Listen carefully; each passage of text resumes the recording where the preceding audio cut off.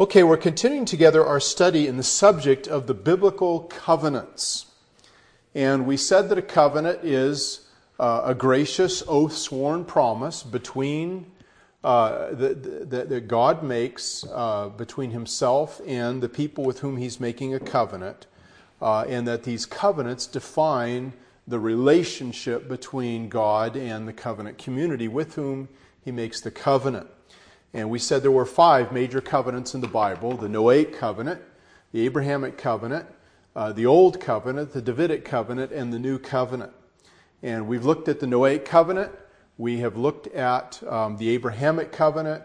We more recently have been looking at the Old covenant. And we saw that the Old covenant was, of all the covenants, a temporary covenant. The other 4 are permanent covenants. But the Old covenant was a temporary covenant. It was brought in alongside the Abrahamic covenant. It ran alongside it until Jesus came and the New covenant was instituted. The Old covenant was done away with. And so we talked about what parts of the Old covenant were done away with and what parts were not. And we said that the Old covenant was a covenant of law. God said to Israel that if you will keep my words and keep my covenant, keep my commandments, then you will be a special people unto me, and you'll be a holy nation, and you'll be a kingdom of priests. And you'll be a special people to me above all other nations. And we saw that in Genesis, strike that in Exodus chapter 19, verses 5 and 6. And the problem is that Israel, of course, didn't keep the law of God. They didn't keep the terms of the Old covenant. And so since it was a bilateral covenant, God kept his part and Israel was to keep her part, and Israel didn't keep her part. That covenant was eventually abrogated and done away with. So the purpose of the covenant was to restrain sin until Messiah should come and keep Israel a unique and separate nation from the nations around them. The purpose also was to convey to them blessings and the will of God for their lives, to convey to them the promise of the coming Messiah and a whole host of other blessings that came through that covenant. So we've been talking about what passed away and what remained. And we said that the Old covenant is primarily a covenant of law, do these things and I'll bless you, don't do these things and I'll curse you, or fail to do these things and I'll curse you. And so we said that law was broken up into 3 categories. There was the ceremonial law, which dealt with the religious life of Israel, all of her temple worship, the priestly acts, the animal sacrifices, the feast days, the fast days, the dietary restrictions. All of those things were the ceremonial law. And then there was the civil law that dealt with the national life of the country and had to do with kings and how they functioned, cities of refuge, and criminal penalties for various infractions, and those types of things. And then there was the moral law of God, which was the 10 Commandments that talked about our personal ethical behavior and what we should and shouldn't do in the way in which we treated God and in the way in which we treated our fellow man. So we said that the ceremonial law passed away when the Old Covenant passed away, and the civil law passed away when the Old Covenant passed away, but the moral law, namely the 10 Commandments, remained and are still in force, all 10 of them, as well as the promises that God made to Israel now apply to New Covenant Israel, which we are. It says in Galatians 3 and verse 29 that if you be Christ's, then are you Abraham's seed and heirs according to the promise. And so Israel now is made up of those who are born of Jesus. That is, those who are born again. So Abraham had Christ through a series of descendants, and Christ has us. Okay? And so we're born into the nation of Israel by virtue of the new birth as opposed to physical birth. So now it says, to as many as received him, to them gave he the power to become the sons of God, even to those who believe in his name, who were born not of blood, nor the will of the flesh, nor the will of man, but of God.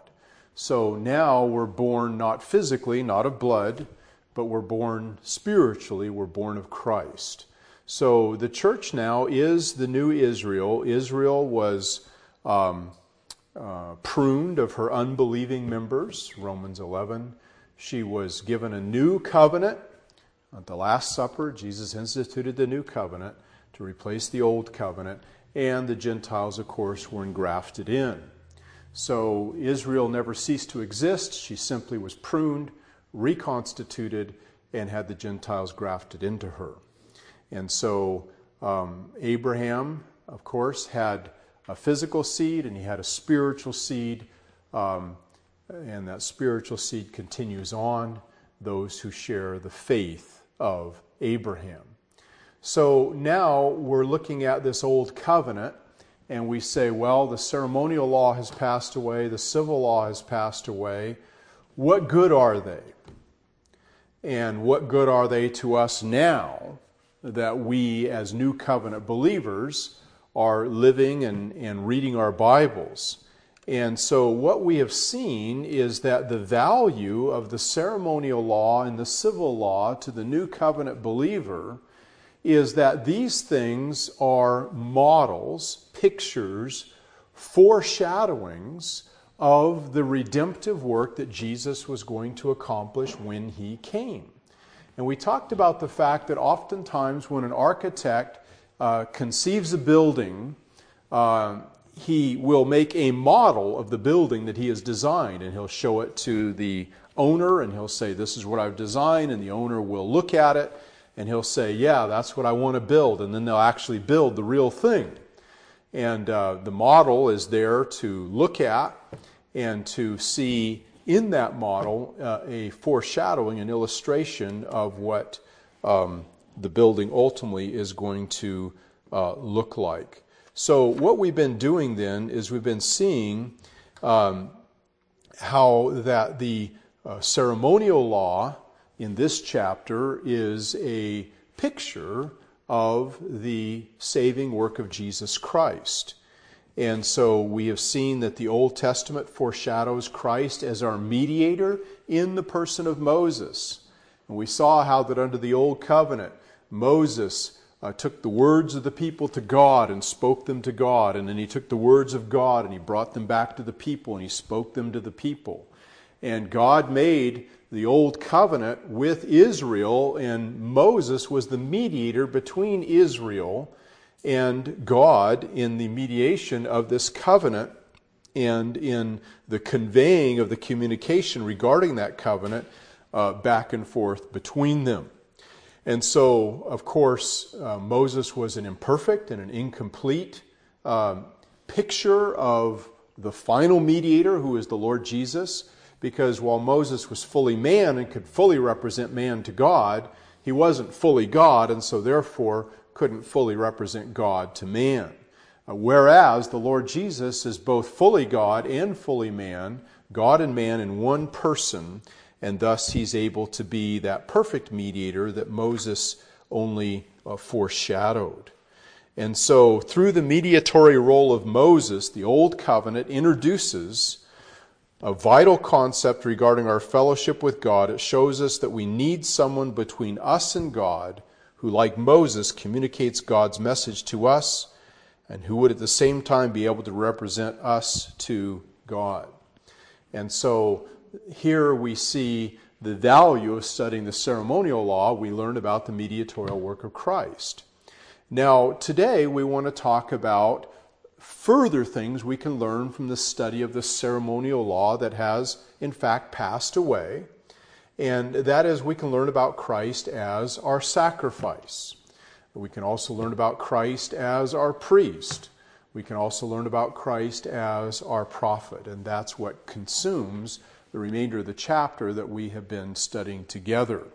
And so when we talk about the Lord Jesus being a mediator between us and God, as God, of course, he's perfectly suited to plead God's message and case to us.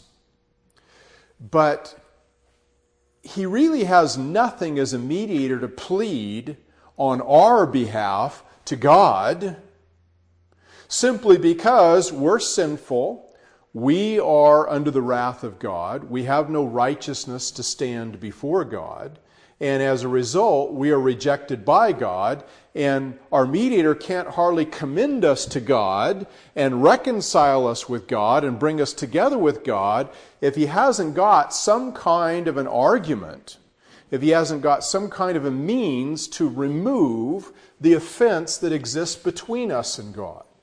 And thus the need for our mediator also to have a sacrifice to offer in atonement for our sins. And so what we have here is the Lord Jesus as a mediator having an argument or a case to bring forth in order to plead and advocate on our behalf. And by his atoning work, he makes that case and is able to present it to God so that God can accept the terms of the mediation and be reconciled to the opposing party, which is us. Now, if Christ had just appeared on the scene without any previous Old Covenant example, illustration, and practice leading up to that, the idea of him dying on the cross in our place to commend us to God and to provide a substitutionary atonement for our sins would be incomprehensible to us. And what the animal sacrifices did is they prepared us to understand the perfect final sacrifice that the Lord Jesus Christ offered. Now, when we look at the Old Covenant, one of the things that we see is that there was this constant drumbeat of emphasis that if you're going to bring God an animal sacrifice, the animal has to be without spot and without blemish. It has to be a perfect sacrifice. And of course, the perfection that was demanded of the Old Covenant animal sacrifices foreshadowed the moral perfection and sinlessness that the Lord Jesus had to have if he was going to be the perfect and if he was going to be the final sacrifice. Now, turn in your Bibles, please, to 1 Peter chapter 1. In 1 Peter chapter 1, we see this idea of the perfection of the sacrifice being applied, of the Old Covenant being applied to the Lord Jesus under the New Covenant. Notice 1 Peter 1 and verse 18 and 19. 1 Peter 1, 18 and 19. He says in 1 Peter 1, 18, "For as much as you know that you were not redeemed, that is, set free by the payment of a ransom, you were not redeemed, you were not set free by the payment of a ransom with corruptible things like silver and gold." Okay? In other words, your salvation wasn't purchased with money. You were not redeemed from the vain conversation or the vain manner of life received by tradition from your fathers. But, now here it is, you were redeemed with, notice, the precious blood of Christ, here it is, as of a lamb without blemish and without spot. Now, the idea of an unblemished, unspotted lamb was something that was very prominent under the Old Covenant and in the minds of the people of God as being absolutely essential for a sacrifice to be acceptable to God. You couldn't bring an animal sacrifice that was disfigured because it wasn't perfect. And if it wasn't perfect, then it wasn't going to be an acceptable sacrifice to God, thus foreshadowing that our Lord Jesus would be without any moral blemish and without any moral spot. That is, he would be sinless, he would be perfect, and thus he could take on our sins and our imperfections and die for them because he had no sins or imperfections of his own for which he needed to die. So, what's the value of studying the ceremonial law? Well, you see, okay, these animal sacrifices are a picture of the nature of Christ's sacrifice. And we see the New Testament tying together these Old Testament ceremonial concepts with the work of Jesus. And even though those ceremonies have passed away, they're still valid illustrations of the new covenant fulfillment of them. And so Peter talks about the unblemished, unspotted lamb, and he says that illustrates Jesus and his perfect morality, his sinless person, and thus his suitability to be a sin offering in our place. All right? Then another thing we see from these old covenant sacrifices is not only that there needed to be a perfect sacrifice, but there needed to be a blood sacrifice in order for forgiveness to be achieved. Now, there were other sacrifices that were offered besides blood sacrifices. There were meal offerings and drink offerings, but these were never offered for atonement for sin. It always required the shedding of blood. And so it says in Leviticus 17 and verse 11, "For without the shedding of blood there is no remission of sin." Why? Because the life of the flesh is in the blood. And he gave it to us to make an atonement for our souls on the altar. And since the wages of sin is death, and death is required in order to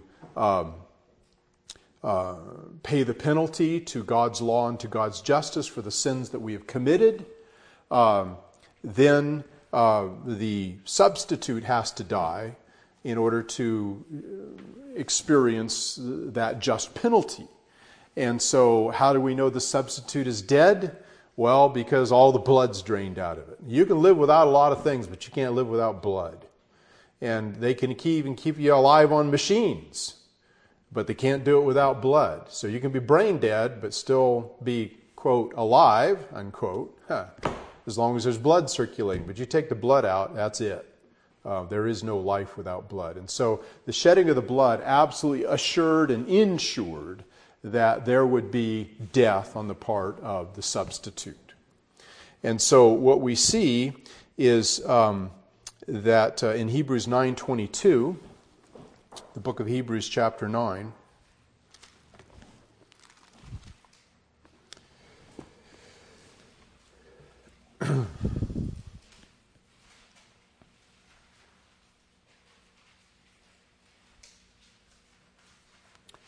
in Hebrews 9 and verse 22, it says, regarding the old covenant, it says, "And almost all things are by the law," that is, by the old covenant, by the ceremonial law of the old covenant, "cleansed or purged with blood. And without shedding of blood, there is no remission. It was therefore necessary that the patterns of the things in the heavens should be purified with these, but the heavenly things themselves with better sacrifices than these." And so we come to our memory verse, Hebrews 9 and verse 12. "Neither by the blood of goats and cows, but by his own blood, he entered in once into the holy place, having obtained eternal redemption for us." So that's our memory verse that I passed out to you, okay? So the blood of goats and calves were a picture of ultimately the shedding of the blood of the Son of God as a payment of the just penalty of God's law against our sins, and thus being redeemed or set free from the penalties of that law by the setting forth of a suitable ransom to purchase us from the claims of that law. So redemption simply means to set free by the payment of a ransom. What are we set free from? The claims of the law against us for justice, namely the wages of sin is death. What is the ransom price? His own blood, because that signified, if you will, or ensured his own death. And so death was what was required. The shedding of the blood ensured the death. And therefore the shedding of the blood is put in the place of, by way of metonymy for the death itself, ensures that it occurred, and thus the penalty to God's law and God's justice is fully paid. Thus the claims of the law against us are resolved, and we are set free from those claims forever. And so what do we learn from the Old Covenant ceremonial law about the redemptive work of Jesus? Well, he had to be a perfect sacrifice, and he had to shed his blood in order to obtain redemption on our behalf. The third thing that we learn from the Old Covenant ceremonial law is not only the need for a perfect sacrifice and the need for a blood sacrifice, but the third concept we learn from Old Covenant ceremonial law is the principle of the substitution of an innocent victim in the place of a guilty one. That is, the idea of what we call vicarious atonement. A vicar is one who stands in the place of another as a representative of that person. And so the word vicarious simply means substitutionary. They're synonyms. If we have a vicarious atonement, we have a substitutionary atonement, we're saying exactly the same thing. Okay? And so the idea of a substitute on behalf of the sinner is something that's very prominent in the Old Covenant sacrificial system. And so what the priest would do is he would take the lamb that the person brought, and that person would lay their hands on the head of the lamb. And his sins that he confessed would be symbolically transferred to the lamb, and then the lamb would die in the place of the sinner who should have died, but who transferred his sins to the animal sacrifice, and thus the sacrifice then bore the guilt and the punishment of those sins, and thus died in the place of the one who actually committed them. And so we see the concept, once again under the ceremonial law, of the substitution of an innocent victim for a guilty one, thus expiating or cleansing the guilt of the guilty person by imputation of those sins to the innocent person, and then the innocent person bearing the penalty for those sins in the place of that guilty person. Now turn in your Bibles, please, to 2 Corinthians chapter 5 and verse 21. 2 Corinthians chapter 5.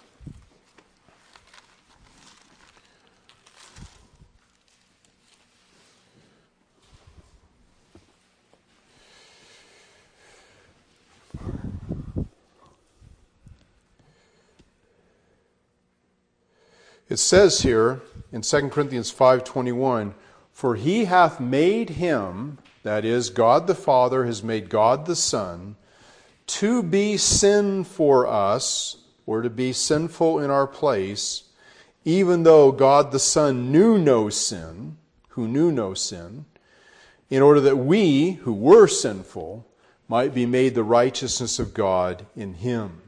So what happened is that God the Father caused our sins to be placed on God the Son, and God the Son's righteousness to be placed upon us who had no righteousness. So Jesus got our sins, we got his righteousness, and with the result that there's no guilt clinging to us because it was all transferred to Jesus. And God sees us as having perfectly obeyed his law because all of Jesus' obedience, his righteousness, was transferred to us. So when God looks at us, he sees us as having committed no sins, and he sees us as having perfectly obeyed his law. And on that basis, then, he declares us to be justified.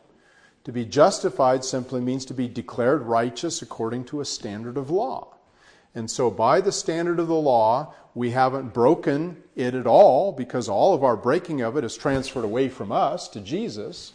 And we perfectly kept it because all of his law keeping is transferred to us. And this is the wonderful doctrine of imputation and substitution. Well, where do we first learn about the idea that our sins can be transferred to the innocent victim, and that we can be delivered from the penalty of sins by transferring them to another? Well, we learn about that in the Old Covenant sacrificial system. So the point is that man commits sin, that sin makes man deserving of death. God prescribes a way for him to escape that death, and the way he prescribes is that he must sacrifice an animal in his place, so that the sin and the guilt of the sin are transferred to the animal, and the slaughter of that animal is the means of punishing that sin, And what the man deserved, the animal received in his place. Now, that whole concept that was set forth in the Old Covenant ceremonial law is what helps us make sense out of the sacrifice of Christ. When he came and he died on the cross, the people of God went, oh, of course, we fully understand that. We've seen a model of this before. And having seen the model, now when we see the reality, it makes perfect sense because there is a huge correspondence between those things. Now, obviously, the animal had no righteousness to impute back. And once again, we see these models are inadequate. We see they're incomplete. But nevertheless, they're very helpful and very useful in terms of helping us understand the new covenant and the work of the Lord Jesus Christ. And so, what we see in the Bible is that his sacrifice, unlike the animal sacrifices, are once for all. So, for example, when we look at things like the Day of Atonement, we look at the Day of Pentecost, we look at the Passover ceremony. All these ceremonial laws point us to Jesus, they point us to his work, and they help us understand it by providing a model of it. Now, it doesn't mean, like Messianic Christianity says, that we need to go back and start practicing that stuff again. Okay? Once we have the reality, we don't need to go back, and indeed it's wrong to go back and reinstitute the model of that reality. But nevertheless, we can study those models, we can look at those models, and we can find in them instruction in helping us understand the reality. So, for example, the Old Covenant Passover, in which God passed over his people and did not put them to death in Egypt because, why? They were covered by the blood. You remember they took the blood of the lamb and they put it on the doorposts of the house and on the lintel and the death angel, when he saw the blood, he passed over that house and did not kill the firstborn in that house. And in the same way, when God sees us under the blood of Christ, he passes over us. He does not put us to death for our sins. And so, of course, the Passover was then transformed into the Lord's Supper. And if we don't understand the Passover, we're going to have a hard time understanding the Lord's Supper, which we're going to be celebrating today. Okay? And what Jesus did is he took that Passover ceremony and he transformed it.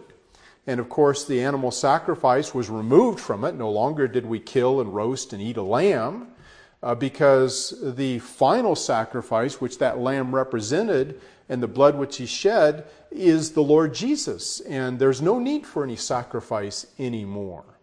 He took the bread and he took the wine of the Passover meal, and he transformed them in terms of their significance. The bread became symbolic of his body.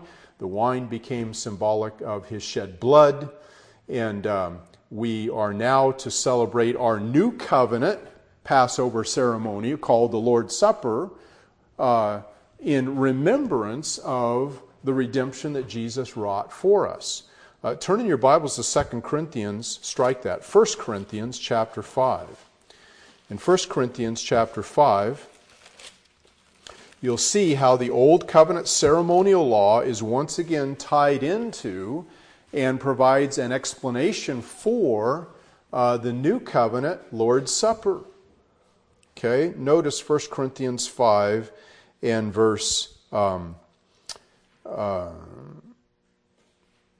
6. We'll start out at verse 6. He says to these Corinthians, your glorying is not good. They're glorying in the fact they're tolerating sin in their assembly. He says, know ye not that a little leaven leavens the whole lump? You women who make bread, you put a little bit of yeast in there, pretty soon it spreads through the whole thing, right? He says, purge out, therefore, the old leaven, that is, that you may be a new lump as you are unleavened. So leaven here is a picture of sin. He says you allow a little sin in the congregation and tolerate it and justify it, pretty soon it infects the entire congregation. Okay? And so he's saying, cleanse the sin out of the congregation. Now here it is.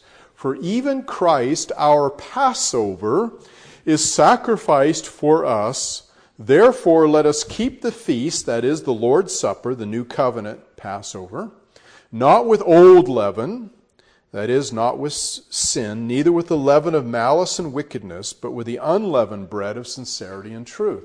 So leaven's a picture of sin, and that's why we use unleavened bread when we celebrate the Lord's Supper. A lot of churches nowadays are using leavened bread.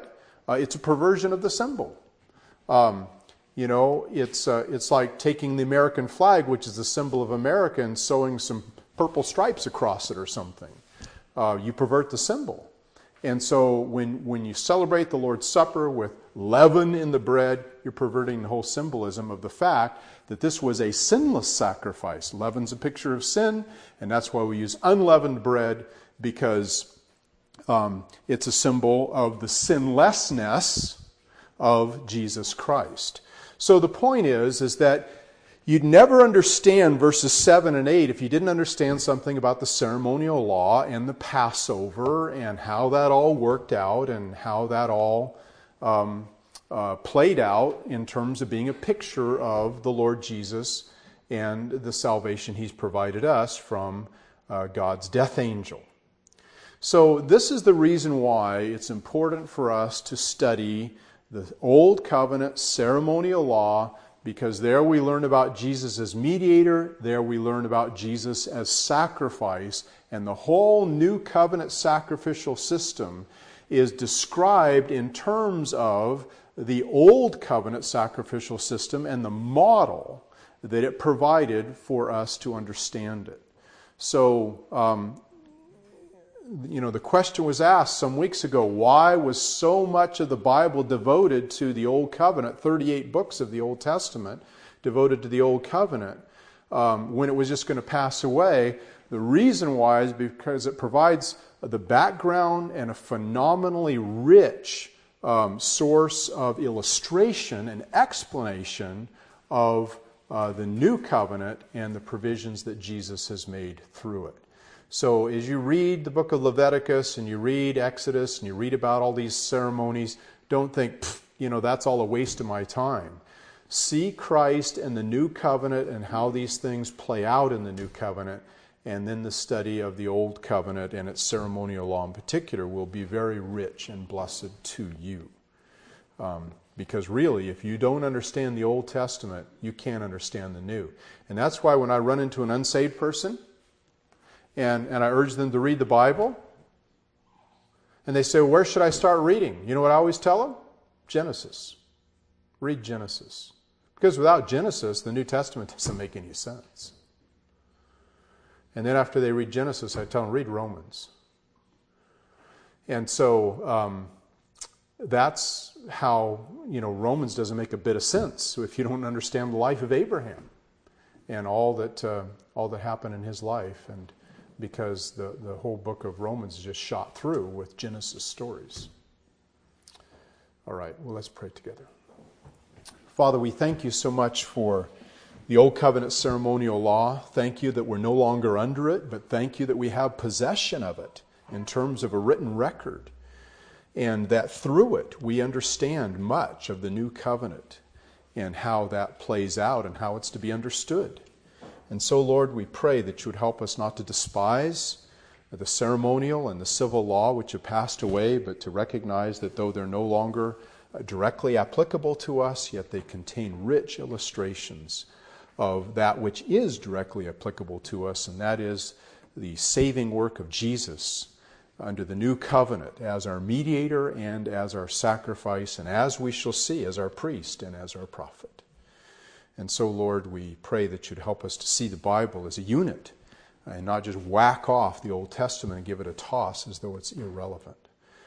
It's never been more relevant than it is now that it's been completed by the New Testament. Father, thank you for that realization. May our Bibles be more precious to us than they've ever been as a result of this understanding. In Jesus' name, amen.